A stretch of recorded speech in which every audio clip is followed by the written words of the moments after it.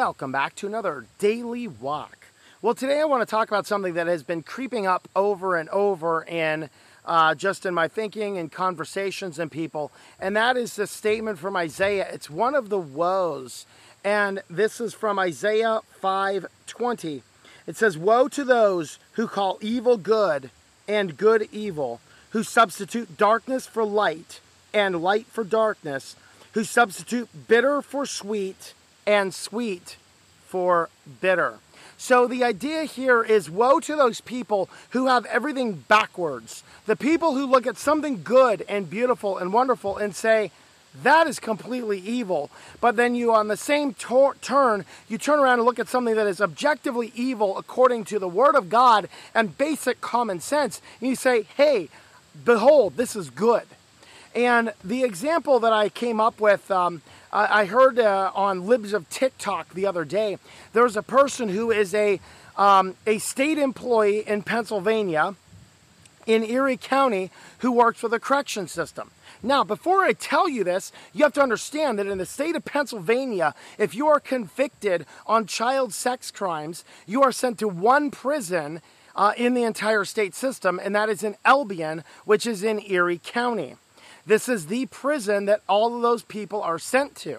So this person is a state employee who works in the correction system in Erie County. In other words, this is the person who is working with convicted pedophiles in Pennsylvania, who is up on TikTok the other day saying we need to do away with this term pedophile. We need to do away with the idea that people are bad because they have this attraction. No, these are minor attracted people, or MAPS is what they like to now call themselves.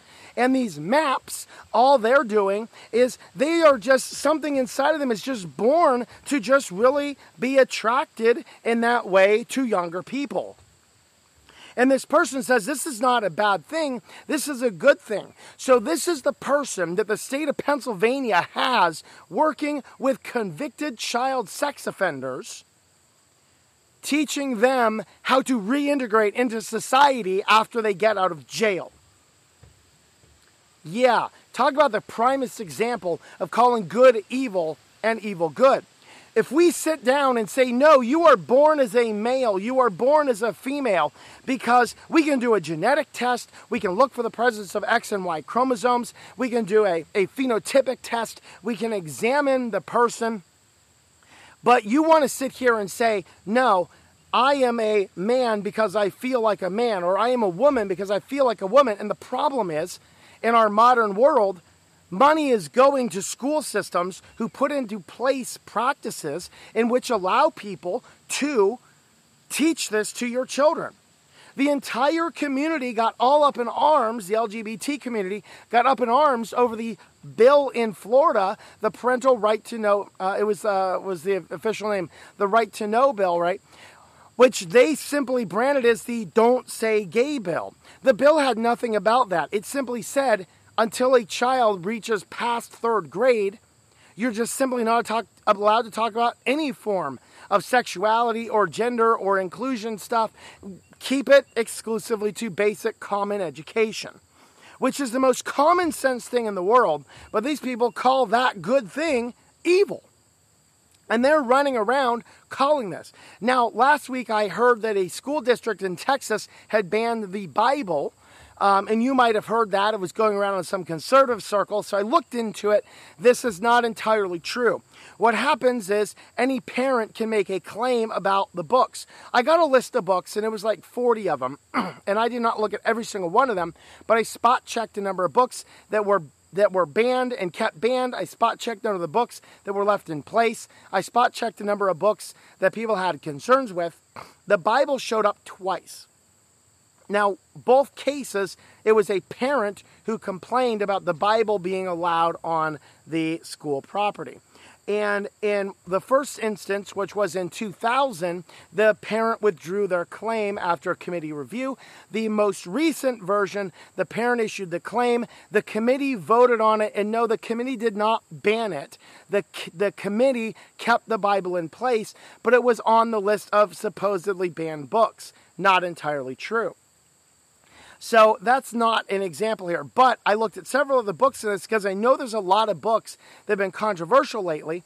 And it turns out that there are a number of books on that list that were challenged, and the committee voted to keep them in place, saying they're perfectly acceptable. And they were full of vulgar words, vulgar acts, pornography, sexuality, and targeted towards children in middle school. That is a prime example of calling evil good. You're saying, oh, well, these kids need to read this book. You know, your sixth graders need to learn about BJs and things like that, which was the content of this book. And so that one the committee did vote to keep. Of course, they did vote to keep the Bible as well. They did ban a few books. One of the books they banned didn't really make any sense. It sounded like a fascinating book with, I don't know if it was dirty or not. Didn't see anything. It was just like, you know, a guy had to decide whether he would erase the human race because the aliens were going to kill us unless he pushed this button. And it was a look into how evil and wicked humanity is. Of course, that one was banned. So you get this idea, though, and we're seeing example after example after example in our culture of calling evil good and good evil. Now, this is closely related to a proverb, and this is Proverbs 17:15. He who justifies the wicked and he who condemns the righteous, both of them alike are an abomination to the Lord. And so when we have these cases where we are sitting here calling evil good and good evil, when we are sitting here perverting justice for our woke mentalities, we are reaping upon ourselves the consequences from God. And this is the type of thing that's going to happen. So what do we do as a nation? We need, as a nation, to repent. Our nation right now is becoming deeply corrupted, and we have to look at this and say, no, we need to do away with the corruption. We need to turn back towards God. We need to get all of this LGBT mindset out of the school districts. I'm not saying an adult can't choose to be gay, as long as you're not saying I'm Christian and I am a member of this community, because those are two antithetical things. But as far as it goes, keep it out of the school systems, keep it out of the children's, keep it out of the libraries. We do not need people who are wearing woman face, that is drag queens, coming into the school libraries and reading sexually explicit books to children, particularly those being publicly funded. As long as we allow this to happen, we're no better with Pompeii, and we know what happened there. And I believe that if this nation does not correct itself, we are going to come to a point when we are going to experience the raw judgment of God, and God may very well be raising up our enemies against us who are more godless than we are, like the time of the prophets, and coming in and wiping us out. Now, if you want to see some practical example of that, my Thursday study is on the prophets. So have a look. I have those on. Those are on not on BitChute right now. They're on Rumble and on YouTube right now. We'll be adding some more channels in the future. But have a look at that prophet series. If you're listening to this on podcast, have a look over there on one of those two channels and look at the prophet studies. We're looking at the Old Testament prophets and how they relate to the times we are in and what's going to happen. Right now we are going through Habakkuk. The next one this week will be Habakkuk chapter 3. You can have a look at chapters 1 and chapters 2, which have been posted the last couple weeks. With that, thanks for watching, everybody. Go over to the website, ourwalkinchrist.com. Sign up for the newsletter. You'll get a link to the videos that we have, and I'll give you guys an update and updates on the new books coming out as well on that newsletter. And just a reminder, I use a double opt-in for the newsletter. This prevents somebody from registering your email address for you. When you register on my site for the newsletter, you're going to get an email back immediately asking you to confirm your subscription. If you do not receive that, check your junk mail. If you still do not receive that, send me an email and we will look into what the issue is.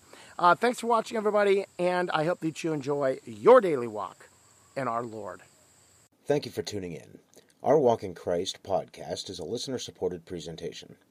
For more information about how you can help, check out ourwalkinchrist.com/support or our Patreon page at patreon.com/TomM. That's TOMM.